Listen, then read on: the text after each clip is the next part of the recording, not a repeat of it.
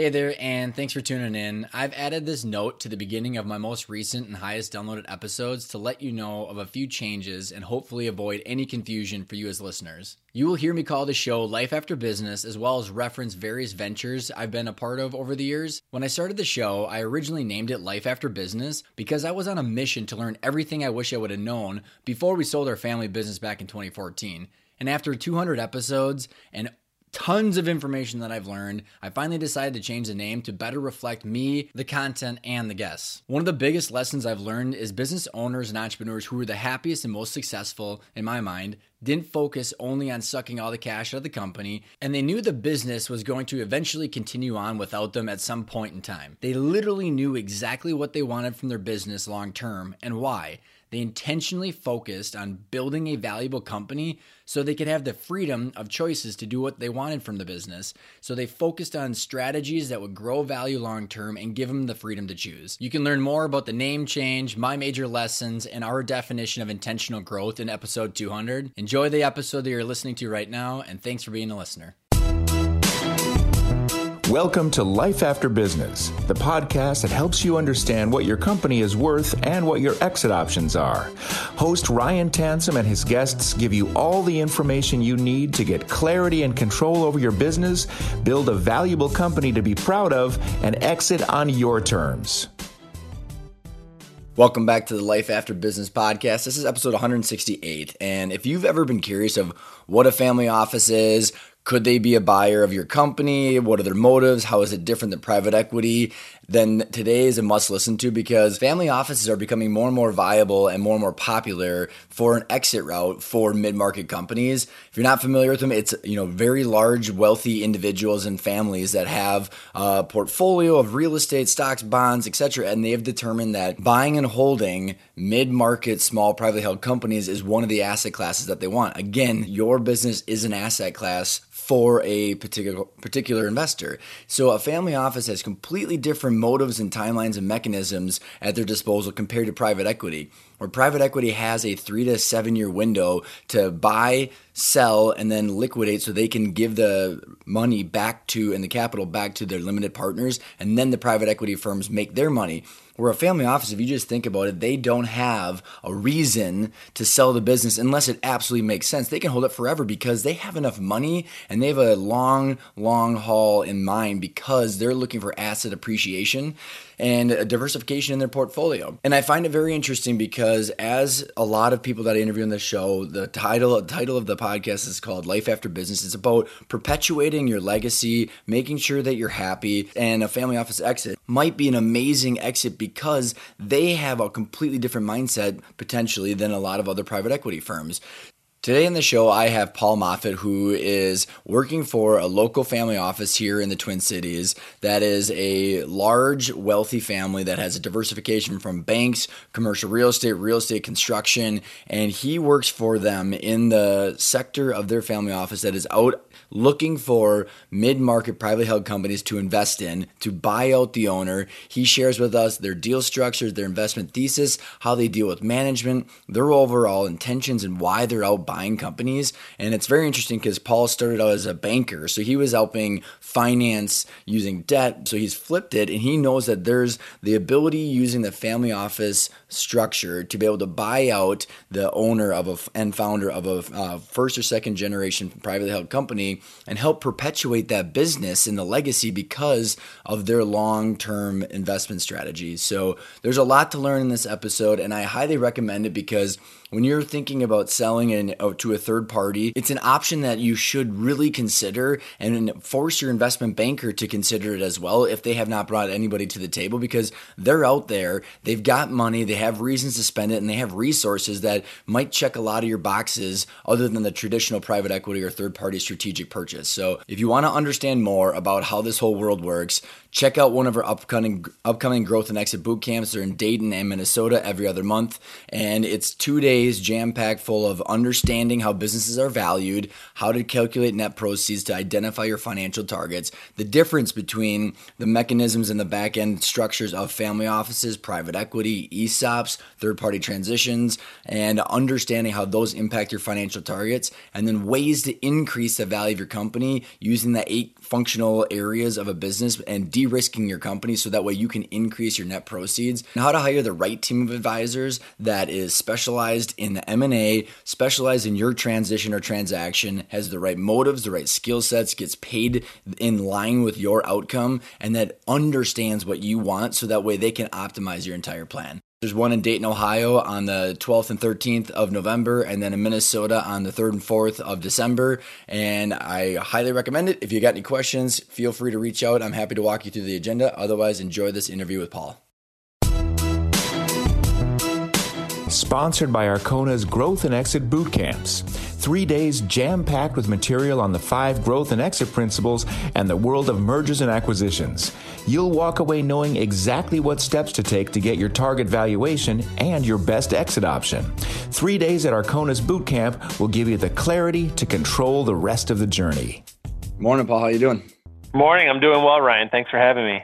Yeah, I'm excited. For the listeners, you and I got introduced by a mutual friend. You're here in the Twin Cities, and you got a very interesting background of how you've landed to where you're at. And as you and I were talking, we're like, hey, you know what?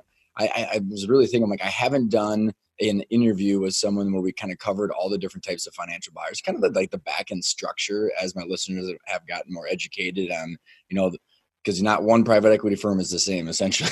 And then you got all the different other types of family offices and search funds, et cetera. And you and I just had such a good conversation about the things that you were running into in the market from, companies that aren't ready and the different things that, the competition. So I'm really excited to have you on the show, but for the listeners that aren't familiar with you or the company you're working for, let's go back and, how in the heck did you get to the point where you are? Because even you and I said on the phone is like, what we were talking about within the first couple of minutes, not a lot of people could probably sit down and be able to contribute to the conversation because of the complexities of what the world that you're dealing with. So how did you get interested in finance, private equity, money, and where did you all start?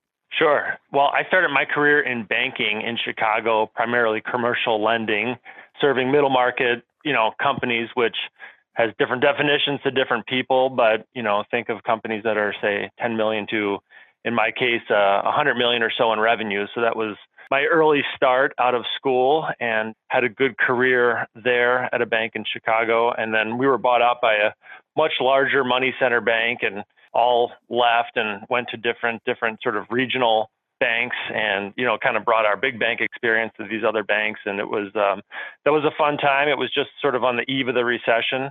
Since that time, I married a woman from St. Paul, so it was an eventuality that we would move up to the Twin Cities. You lost the battle. Yep, we did that, and it's been a great home and a great place to raise kids. Continue my career in banking, sort of growing my experience. Again, serving middle market clients, hearing their issues, understanding their challenges, but really helping them to sort of grow their companies. And then I was connected sort of out of the blue, very much unanticipated, to this group Encore One, which I'd never heard of before. They don't have a web presence. We still don't today. But regardless, it was a really interesting and unique opportunity for a banker with plenty of sort of deal experience in the senior lending spectrum, but never having, been on the buy side or the equity side of a transaction necessarily. And Encore One is part of a family office. And so that's a word that's becoming more and more vogue. And you hear about it. Family offices have sort of all kinds of different stripes, but it's out there. I don't know that business owner community knows about it as much, but certainly the deal community is kind of familiar with the concept. But I had some familiarity a couple of years ago and, recognized it as a unique opportunity. Encore One has actually been around for 20 years. And it was really set up. It was the, brainchild of Jerry Roundhorst. And people in the Twin Cities might be familiar with the Roundhorst family and their business, their sort of primary public business that they own, a 65-year-old construction company called the Opus Group. And really interesting story and somewhat relatable oftentimes to business owners is Jerry was thinking about, his own legacy and transition plan as well. And the idea for him was that, upon his death, most of the ownership of the Opus Group, the construction company, would get transferred to this family trust for the benefit of future generations of Round Horse family members.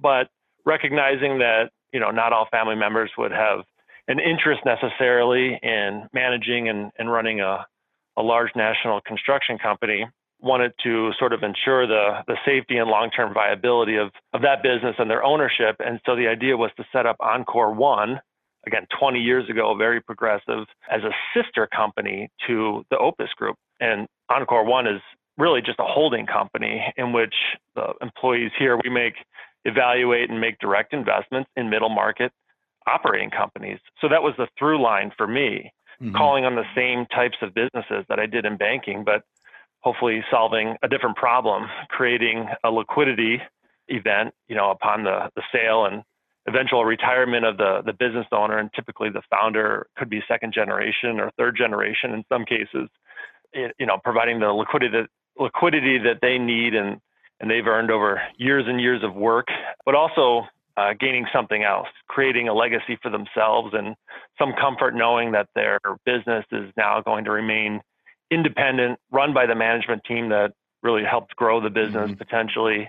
And because we're owned in this trust structure and a sister company to Opus, we are also, just sort of, it lends credibility to the idea that we're long-term investors because we're owned in this legal corporate structure that really can carry on for generations. As long as there's future generations of Round Horse family members, there's a reason for Encore One to exist and also to continue to, diversify the family wealth away from real estate development and construction, which it turns out is cyclical and risky. So I'm super, I want to unpack all this because I think you kind of gave a great framework, Paul, and we can kind of take those in bite-sized chunks along the way because, first of all, just a funny comment because you talk about now you're providing liquidity versus just making sure that you're loading people with debt and getting personal guarantees, right? You're doing literally on the exact opposite side of the table. Right. And sometimes those things are necessary too for growth. But like I said, just solving a different problem, I guess along the spectrum or the continuum of a life cycle of a business and family ownership. Sure. Well, I think what's interesting, I want to kind of maybe start with the commercial banking, the stuff that you're seeing, and then how it's different when you're looking at a company like this, because, when you look at I did a panel last night and, growth consumes capital, right? Which is why bankers are in business, which makes sense. But then, your combination of debt and equity is different, right? And so I think, I'm curious, and as you're going into this, how, how that combination, and we'll kind of get into the structures of your guys's investments and the trust versus having a traditional private equity, because I think the blend is what ends up making it different. And so I'm curious of sorry, I'm just kind of rambling, but what is it that you saw in some of the big problems that you saw in commercial banking that got you excited about what you were about to do? I think oftentimes, and it's a question, sometimes the banker or, the creditor might ask of his or her borrower is, what is your transition plan? By the way, because the bank's looking over time to get repaid and, sometimes whether it's, wanting to exit or retire from a business or, other issues that aren't so great to talk about, what if this key decision maker and owner is, gets hit by the proverbial truck or that kind of thing. So oftentimes you'd find there's no transition plan. And so I guess that was a problem I sort of identified, from time to time, not in every situation. And a lot of times, families and business owners had really great transition plans in mind and were transitioning ownership through, different structures potentially. So, but more often than not, particularly in the lower middle market, what we're talking about here and what the types of businesses Encore One is targeting, is often a problem. So again, having that experience, recognizing that it is a problem out there and there's lots of statistics to kind of back it up as far as, the number of companies that have in fact identified and written down and executed or developed a transition plan, don't necessarily exist. So now sort of being on the other side of that issue and maybe being able to create, a solution or, at least one option one alternative for, different types of transition plans is what I'm doing now in the role as being part of a family office. I love it. So, okay, let's, so what I think we could do is let's cover the different types of financial buyers, because we'll build up to the point of like how family offices and your structures are different than the other ones. And because we got search funds, we got private equity firms, we have family offices, and each one of those categories can be vastly different from each other alone. So maybe why don't you give your definition of, what you see in the kind of the different buckets on what your definition of each of those would be? Sure. First of all, I think in any of those examples, most people would tell you if you've met one private equity firm or, one group of independent investors or one family office, you've met one private equity group, group of independent investors or family office. I mean, they're all really set up, differently. Generally, sort of broadly speaking, there are sort of what they call now long dated or more long-term oriented equity groups out there. They're recognizing that is an attractive, potential outcome for some business owners, that they're not going to go through the usual, growth spurt supported by the private equity group, but then, an ultimate exit of that business, potentially in 3, 5, 7 years, that type of thing. So they're, not quite as long-term oriented. The group of independent investors is really interesting as well, just because they're very flexible. They don't necessarily usually have a fund structure to sort of answer to. You might have a couple of individuals, but different industry experience that they can bring to bear at the business. That's potentially attractive. They're, I guess, as the name implies, they're sort of independent.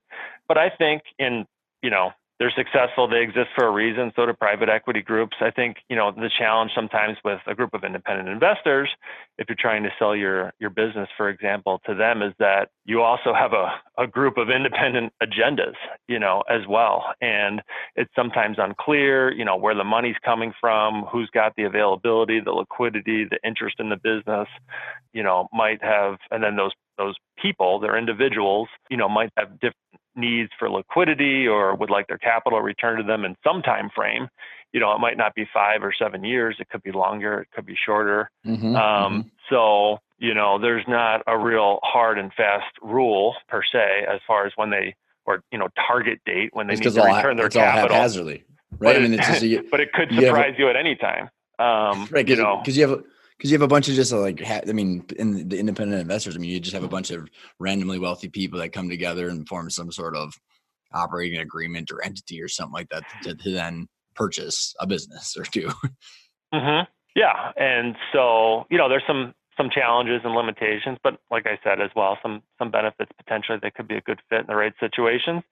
And then there's, family offices, which similarly, I think would, market and pitch themselves as not having the typical fund dynamics, to answer to. They don't have investors or LPs that, are requiring their money back or their investment or principal, that sort of thing. So that's attractive. It's usually a single source of, capital, whether it's a mix of equity and sometimes mezzanine financing, but not always.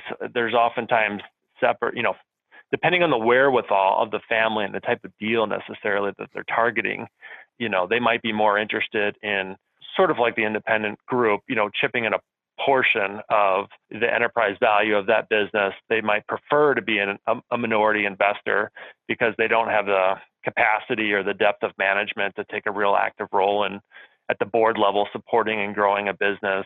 They might have some expectation that, by, sharing an investment, that they get to divvy up due diligence costs, et cetera.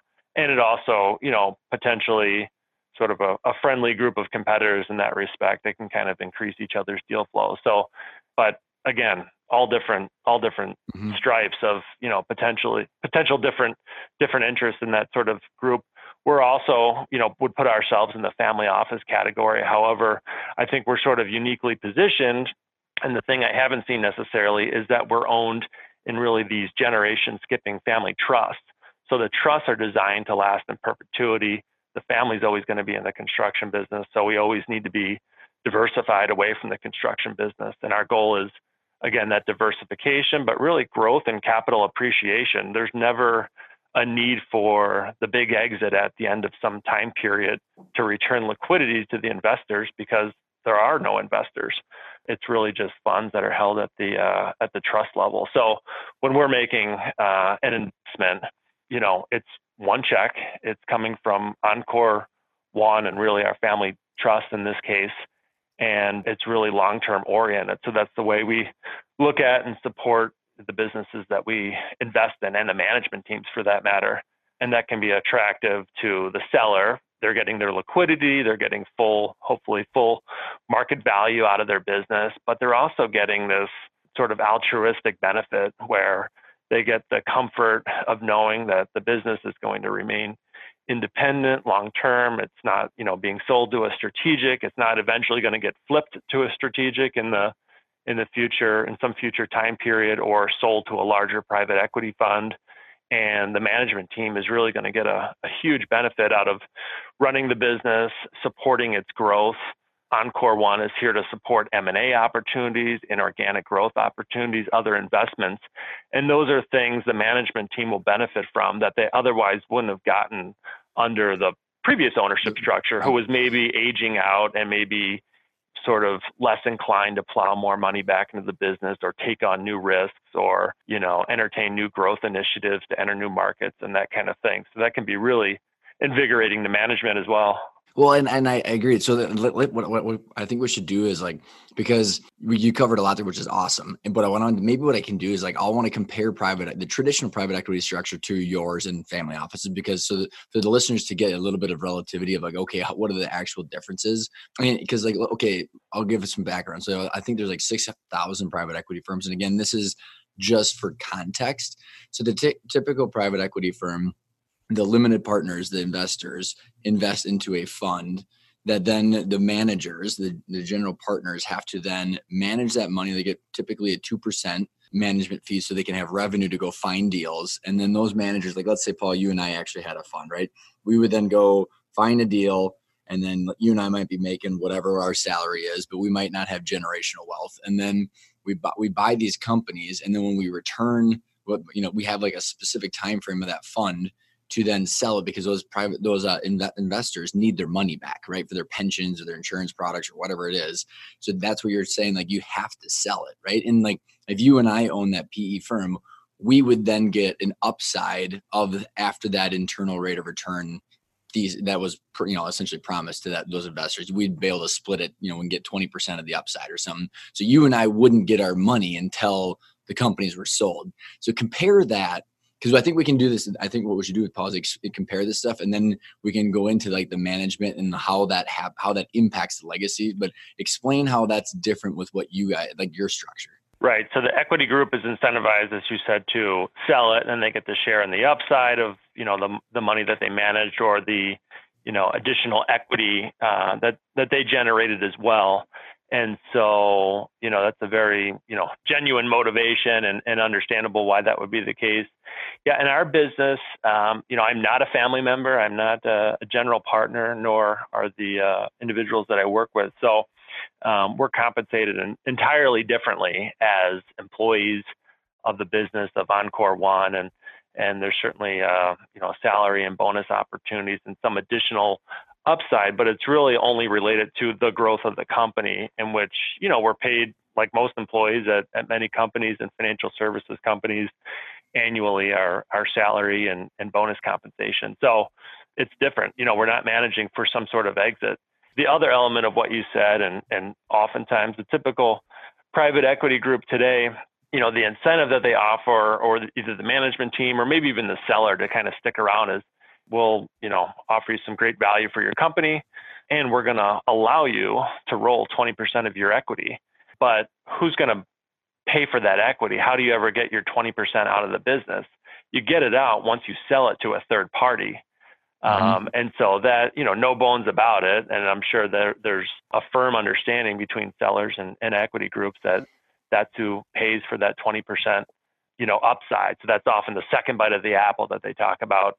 And they're going to bring a lot of resources to bear to help, that 20% upside be sometimes even more valuable than the initial sale of the 80%. So great incentive, great, incentive alignment, amongst parties in that case. Ours is different. So in our case, oftentimes we would set up sort of long-term incentive compensation programs for management. There could also be, earnouts potentially or structured any number of ways, to reward over the next, 3, 4, 5 years, reward a seller for growth. That would be the earnout. But really management would then become part of this long-term incentive compensation program where they're incented for growth and particularly expansion of the bottom line of the business, but all supported by Encore One, our deal-making experience and sort of board level support. So do you completely let go? I mean, because like you said, in the typical PE structure, you like, if I wanted to sell my company, I might roll anywhere between 5 and 25% or something like that, right? Mm-hmm. And then I would, in order for me to get my money back, you have to sell it again, right? So right. Do you usually, is the owner completely paid out then? And then your goal is to literally be the transition plan with the management team. So is the owner getting full liquidity at closing for the most part? Yeah, for the most part. So ideally it would be 100% buyout, but there's always a situation, potentially where for some reason, maybe you have a younger leader who, has grown a business really nicely and for estate or wealth planning reasons wants to take some chips off the table. And I could see in that type of scenario where they still really had the passion to lead and grow the business that, perhaps they would roll some percentage, but, usually not. So in our case, it would be 100% buyout. The challenge is having a co-investor, even whether it be another family office or something like that. But even the seller in this example is, we buy out a majority stake in your business, and then we, endeavor to work together to really grow this company over the next, several years. Well, then what? In the meantime, Encore One's been working against itself in order to buy out that remaining share. So there would just be some, inherent conflict there that I guess we're looking to avoid. So more likely, our, typical seller would be, somebody who's reached retirement age, or, they're just sort of, done or near done working in the business. And, they'd like to remove themselves altogether or put themselves in, a more strategic board level position. We've done that as well, put sellers on the board of the company they just sold, which, if that's a desire, that can be a really great outcome, but they've got a management team there that's going to grow the business. So I wouldn't call our deals, there's not less proceeds or anything like that to be had. Usually the dynamics of the mature sort of business services companies that we're looking at, don't necessarily warrant a need. They're perfect. They're good candidates for the 100% buyout scenario. And then, any carrot that we would have, any sort of additional upside would be in the form of what we'd call an earnout. And that's, usually bonus structure or something like that. Yeah, yep. Right? Gravy, completely additive to the proceeds that are received on day one. Well, I think it's super good to note this stuff, because if I'm a seller and I'm looking, because, as a seller in the low market, mid market, like you're talking about, so our principle number 2 in our 5 growth and exit planning principles, your financial targets, like how much money you need at closing is a big deal, right? Because you could be going down this route with a private equity firm, not realizing that you're gonna have to roll this and you're not gonna have liquidity on that. So yeah, your balance sheet might look great, but like you might not have the cash, and or like knowing that you're going to have to sell the business at some point. So I just think it's so important, because I don't think there is a right or wrong, like you and I were talking about before we got on the show. It's just a matter of what's right for that person. So like principle 1 is, what are their drivers, and understanding what's important to them. Because if someone wanted growth capital to continue growing and then flipping it again, like that's totally different than what you're talking about, because you're talking about asset appreciation. So like the actual value of the company continually going up for cash flow. So, and maybe in those two, maybe we can kind of compare and contrast those two structures again, Paul. Like when you talk about a private equity firm, their main goal is the internal rate of return, or the hurdle rate for the investors, right? They have to return a profit for the investors at a specific time. So then therefore they're potentially utilizing as much debt as possible, or hopefully a healthy amount, but there's the opportunity to over leverage the company because of that.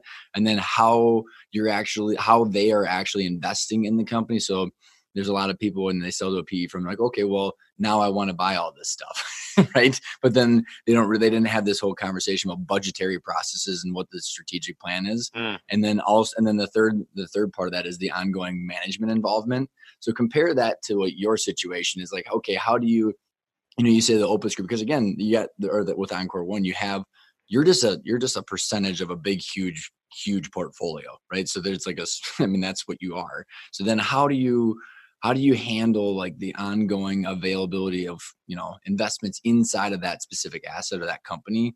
And does that make sense? Because I think it's really important to note, like, when someone's selling, what's gonna happen after the fact? Yeah, so I think maybe to answer the first point, is almost an issue of control. So you're the seller and probably the founder of a business that, you've grown over 20 to 40 years, and, you fought like crazy to grow it. And now, you've got this opportunity to sell it for a big number, and roll 20%. Well, that's a different role when you come into work every single day. So now you're the proud minority owner of a company with a bunch of debt on it, where you don't have any control, and you've got, some different folks potentially to answer to. Again, it's a great situation for sort of the right deal and the right company in the right industry with the right growth opportunities and sort of mutual aligned interest between the seller and the equity group in that example. But, it just doesn't always make sense, or it's not for everybody. So something like the name of your podcast to consider is sort of life after the sale or life after business. Yeah. What's that actually going to look like? And that's an important, thing to consider. I guess alternatively, Encore One, our interest, touched on it a little bit, but is in what we would, we say broadly manufacturing, distribution, business services companies, but really those sort of asset light, good free cash flowing business services companies delivering a essential service on site to a customer are particularly attractive to us. And in these types of businesses, because there is good free cash flow, the avenue to growth usually isn't buying a bunch of new CapEx, for example. It's going to be through, consolidation, buying the slightly smaller competitor in the, adjacent territory, for example. So if, we're buying a platform business that's say, $5 million in EBITDA and $25 or $30 million in revenue with just accounts receivable, and that's what they need in order to grow, likely that company's going to have good free cash flow. And if they want to buy the $500,000 EBITDA company next door, so to speak, or in another territory, they're going to be able to do that pretty easily through their own cash flow. However, if there was some larger transformative transaction where, we needed to pay an equally high multiple for another company that was also, $5 million in EBITDA, so sort of combining two businesses of the similar size, where there would need to be equity support, that would certainly come from Encore One, and is kind of part of our, I think, the expectation that, Encore One and the family trust would support those kind of growth opportunities as well, if again they made a lot of business sense. So I think, does that answer your question about how support the businesses? It does, because I just think it's like, just understanding what is the ability to even like from budgeting, like how do we buy new stuff? How do we continue to grow? Right. I mean, I just think, like you said, like with that many private equity firms and that many family offices, like you're just going to have to figure out how everybody's processes work. And then, maybe kind of shed some light on how the management structure works. Cause like, I think in the PE world, you probably have similar to your world, but like you have from micromanaging, and we're going to be talking every day, doing board meetings. And like, we've got people and systems and processes that we want to put onto your situation versus the complete opposite. And, because in the PE, there's time sensitivity in the PE world, right? So they're trying to get that rate of return versus, how are your decisions made and how is the integration and balance with management? Yep. So kind of talking to the kind of future professionalization of the business a little bit, I guess, broadly speaking, I would say, our style is more supportive, which could be a euphemism for hands off. I don't know. But, we're not a private equity fund. So, the typical private equity fund would have a team of, if not resources, real operating partners on hand. So, folks that are industry experts in, a particular business segment that can come in and really help, grow and professionalize a business. And, there's always gaps in, again, your typical middle market company in order to sort of professionalize it and set it up for future scalability and growth. But I guess the companies that we're investing in, Encore One, they're not necessarily broken day one. They don't need to be fixed in order to grow. They're in, attractive industries that are, as I said, these essential business services. They're usually companies where the service can't be offshored, for example. It's not going to be easily, disintermediated or upended by technology. But they're not growing at 20% either. So they're not, Right. Tech companies or some cool, retail or consumer packaged good business or anything like that. That's also exciting, but also very, very cyclical. These are pretty steady businesses that are hopefully growing with, GDP because they're providing good services to their customers. So Yeah, I think that answers my question. Then I'm curious of like because I think it's all tied together when we were talking about the management team, Paul, because you and I had talked on our last call about, because you just said they're not broken, but they're not obviously, skyrocketing and institutionalized or how, super mature professional on the back end mhm. or whatever. So maybe kind of talk through about what that means to you as a buyer and then as a future partner of these companies, because there's that happy medium where there's a good rate of return, or there's a good there's good investment for you, but then there's a good fair market sale for the owner, and then how you have to align the ops and the people and all that stuff. Because so maybe start with like what you're seeing that's not a fit because people aren't doing things right. So you just put your obviously you always have it on, but the buyer's hat on, and like Yep. what are you seeing with these companies where you're just like there's no way we touch that with a 10-foot pole because of all these reasons. Yeah, so you're right. There is a happy medium. So maybe to back up and complete my earlier thought. So while we're not there to run the business day to day for them and really fix it, as I was giving in the private equity example, we do want them to professionalize themselves a little bit. So oftentimes they don't have audits. We're going to start getting financial audits from, a good size accounting firm. We're going to make sure they have the right legal support. They've got the right benefits and insurance programs in place. And, there's actually an employee handbook with an ethics hotline and, all those good practices that would simply be, oftentimes be wasted cost. Usually there's a good sales team, maybe operations team, but there might not be a super strong accounting and finance, department. So, it's not all day one lard on a bunch of costs onto these businesses, but where there are gaps and, not all those things are often gaps, but it's usually some combination. Can I ask We a try to question on that? fill in those gaps. Yep. So you worded it very like it was because as you were talking about that, I was like, okay, and you said wasted costs, and what's so funny is like I was actually going to ask you is like, and how when you're talking about this professionalization of this stuff, which I know you're going to continue into, do you see it because the owner doesn't understand necessarily the difference between their annual income and distribution check and the value of the company? Because the employee handbook audits, audit could be 20 to 40 grand, right? And they're just going, I don't need to do that shit. You know what I mean? Like, so is it because they're looking at the annual cash flow game instead of the value creation? And then like I'm just curious because I think you're right, because it's not wasted costs, obviously, because it brings value to it, but it's perceived wasted cost by the people you're talking about. Yep. No, I think there's some of that. So yeah, are they doing things or making decisions to create value in the business, or are they trying to create income for themselves? There's a real difference there. Are they running a business, which is, a lifestyle business or a family business, or are they running a company? And those things aren't wrong. It's just, it's who they are. But, the companies we're buying, we're looking at this really great 40-year-old, $30 million revenue company that's provided a lot of jobs and a lot of income for that family and the employees' families for a long time. Perfectly commendable. But as long-term investors, and again, I'm talking decades, how do you set a company up for, the next 40 years of growth? You've got to make some changes in order to allow it to, be able to scale and be, successful with, future M&A ventures, that kind of thing. So we're taking this $30 million company, but I'm not looking at, sort of the historical 40 years with 30 million of revenue. I'm thinking about how is this going to be $100 million company? And it's just a different mindset. So that's the mindset and I guess support. We provide management who is busy working in the business and commercializing it. And we take on that role in some regards of what, a typical CEO of a larger business would otherwise do. And, we provide that guidance and the right resources and also the right, risk mitigation tools, or at least, bring up those conversations around, how do you grow this business safely.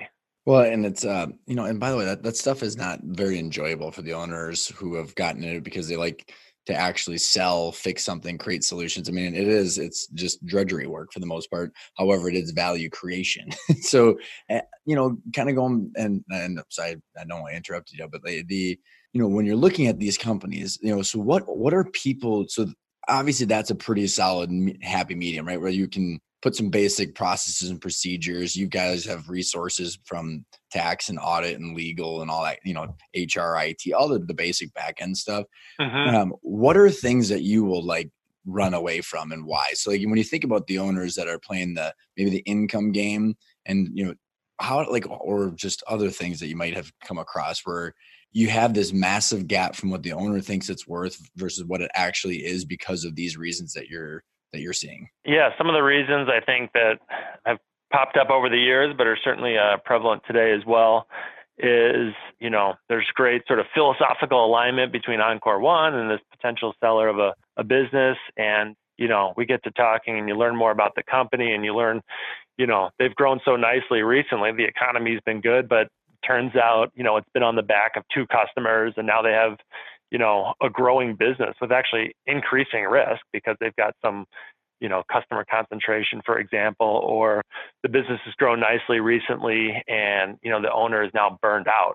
They just they can't work any harder. And it's, the challenge is, they hadn't set up the management team or the front office to kind of scale with that kind of, velocity and growth and, number of new transactions. There's lots of, new revenue coming in, but they're kind of doing it with the same group of people and maybe poor, processes and procedures in place that don't really allow for that. So they're growing, but instead of working 40 or 50 hours a week, they're working 70 or 80 and they're just tired. So they want to sell it for, max value off of that high peak.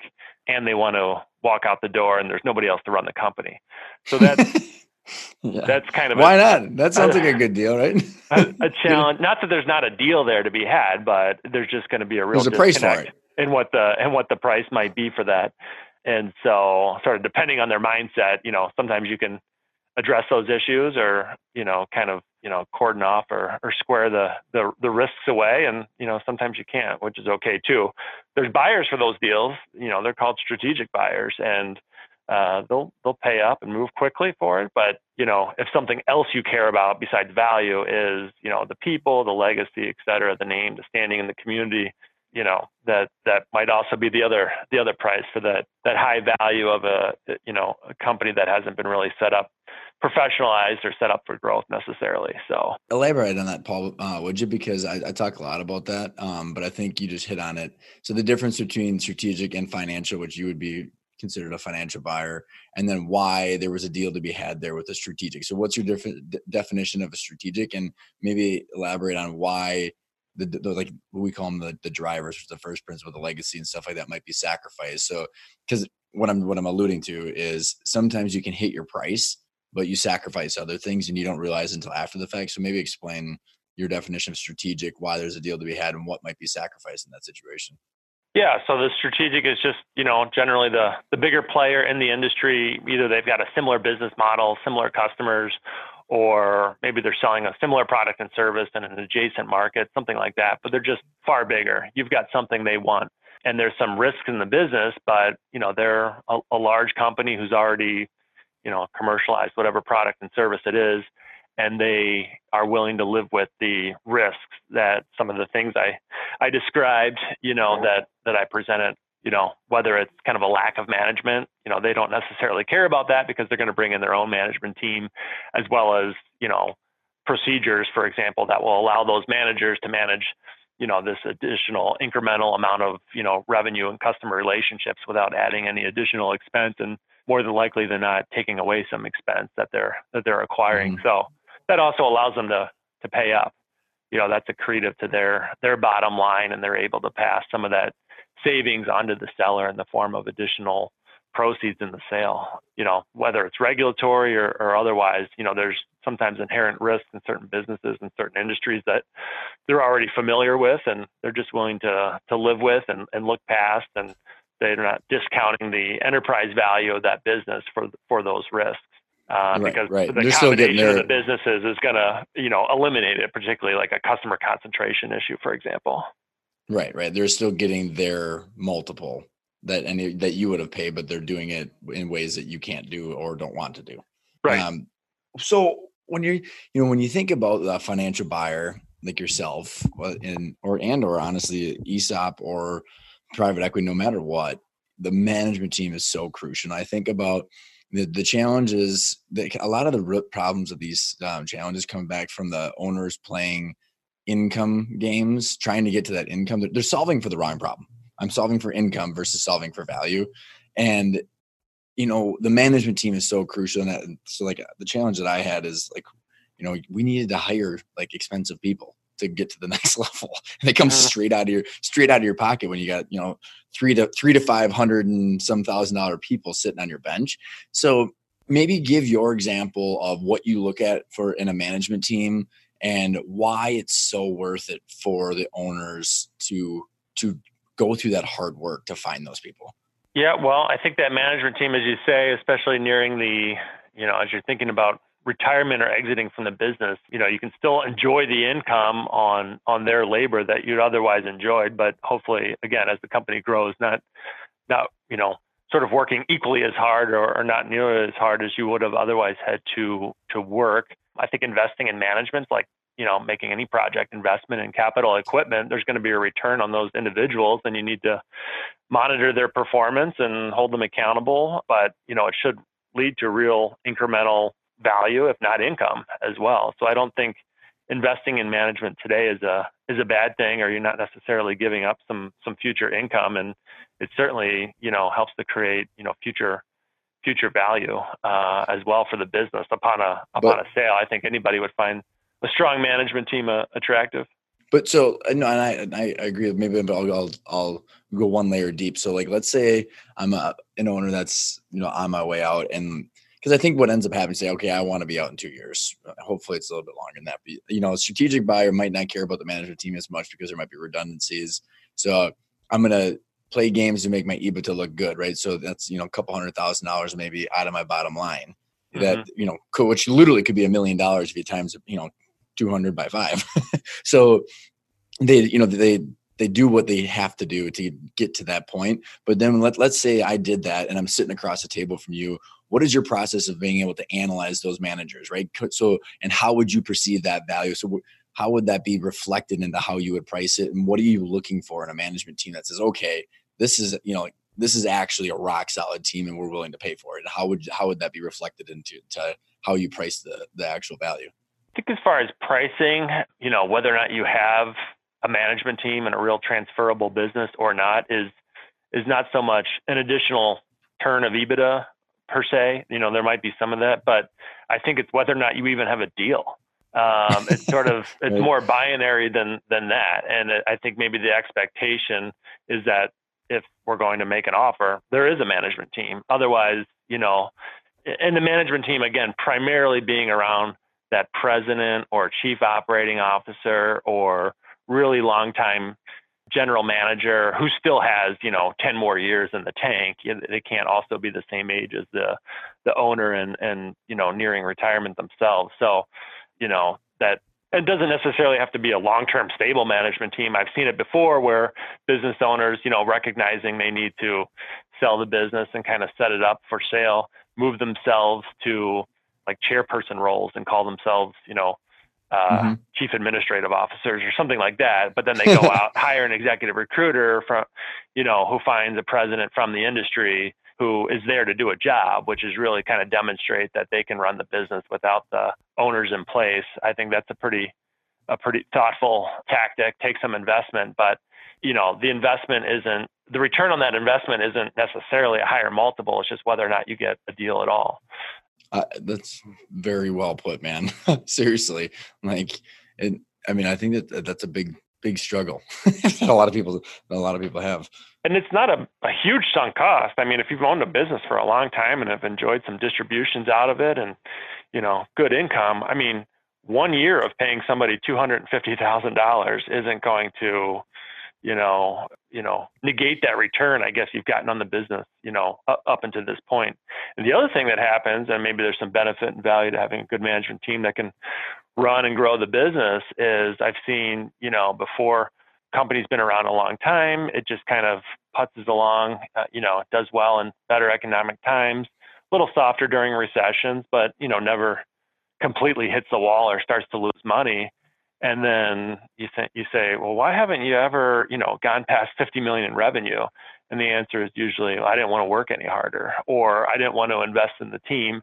And, I guess that's understandable if you're enjoying a nice family business with a good lifestyle and that kind of thing. But it also does raise some level of skepticism that may be unnecessary. If the team were there to run and grow the business, it would just kind of keep potentially growing on a nice trajectory. And that's much more attractive than to any investor than a company that just kind of, bounces around, sort of middling between, a narrow range of revenues. That's awesome. I couldn't agree more. And like you said, if you don't want to work that hard, then hire people to do it for you. Yeah, that's a win-win. As we're wrapping up here, Paul, when you're thinking about, the person, whether it's someone that's listening here or that you're sitting in front of, what are the questions that they should be asking you and other people to understand what the right fit is? So if there was someone that was looking at you versus private equity, like what should they be asking you to make sure that all the stars align?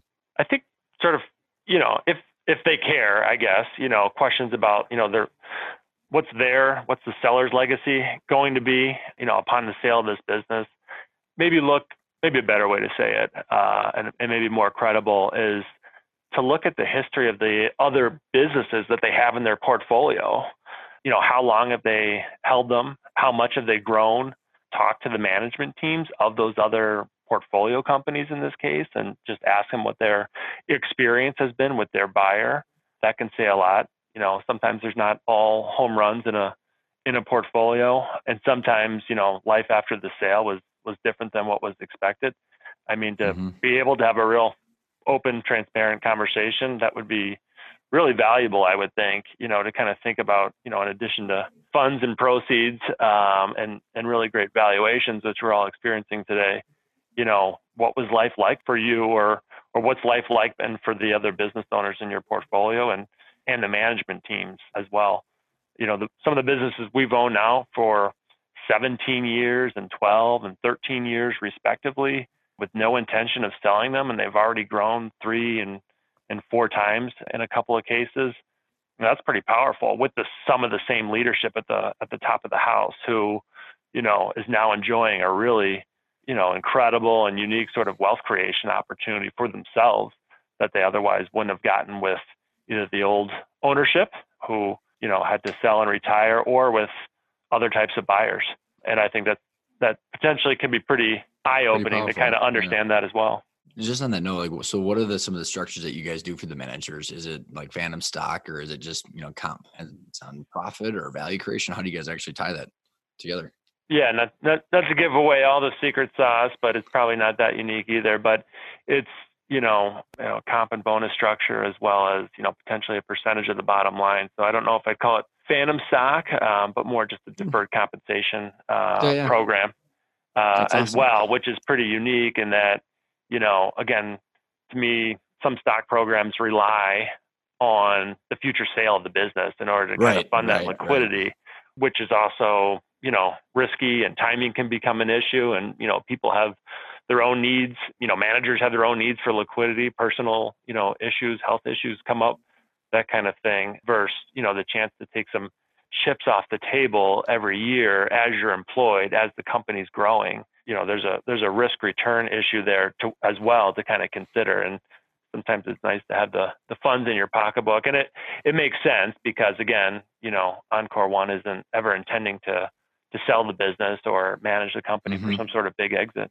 That's awesome. I totally agree. I mean, I've talked to people where I've got phantom stock, and there's no sight in the future of when there's nothing more risky you can invest in than the private stock of some small company. In the grand scheme of things, I don't think any financial planner would advise you to put a lot of chips in that business. But we all know the home run stories, and the reason there's home run stories is because it's really risky. And so there, if for every home run there, it can't be a home run 100% of the time. So just something to consider as, one is nearing the age of retirement potentially, or just, has a extended tenure with a particular company. So before we get into the final wrap up of getting your contact information and everything, I've got one last question for you. Is like, what are you seeing in the marketplace? Like, because you're out there scouring through deals and stuff like that. I mean, I'm just curious for myself and the listeners, are you seeing the economy kind of, get choppy? Are you seeing people actually getting older and wanting out, more deal flow? I'm just curious and kind of just your overall temperature of what's out there.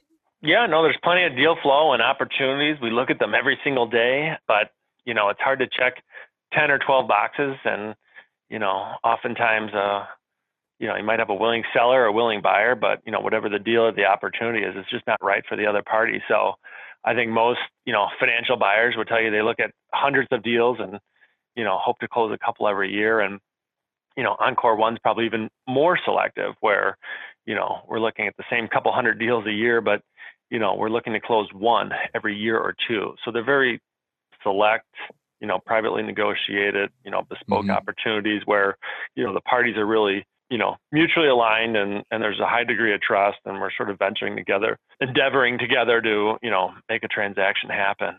So, and there's, a lot of money and really great advisors, chasing these opportunities and providing good advice and steering parties to the different types of deals or structures or whatever it might be. So there's a lot of competition out there. But no doubt there's a lot of, baby boomers who are looking to sell their business and recognize there's a lot of capital on the sideline and valuations are high and there's plenty of available debt. So it's certainly a good time to be exploring these things. And I would say anytime is a good time to be exploring these things because it always, is meaningful to be sort of prepared for these decisions when they come up.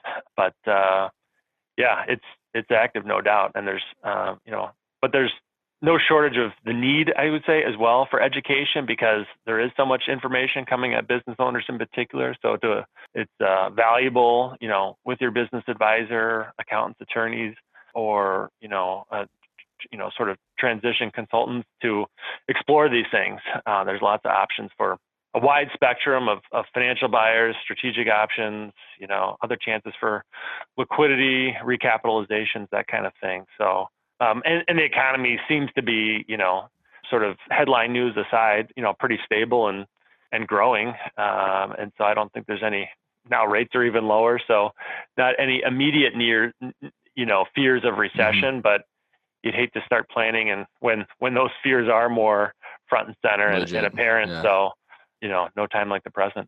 Paul, what's the best way to get in touch with you?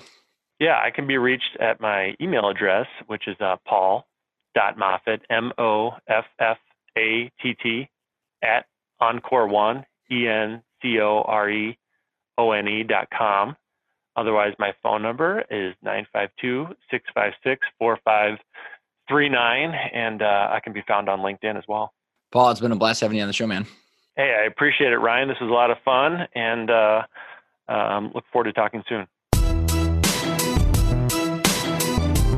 I hope you enjoyed that interview with Paul. If there's one big takeaway, it is there are a ton of different buyers out there. Family offices could be a significantly viable option for you that checks a lot of boxes, but you don't know until you don't know. So I'm going to recommend that you attend one of our boot camps if you want to know all the different exit options, how companies are valued, what your financial targets are, ways to increase the value of your company. You're probably hearing me repeat myself over and over and over again because I believe that educating yourself is the number one thing that you can do to intentionally engineer the next chapter of your business, increase the value of your company, and go get the exit that you want. So that way you can perpetuate your legacy and be happy no matter what. Check out the boot camps. They're in Dayton and Minnesota, and the link is in the show notes. Other than that, I will see you next week.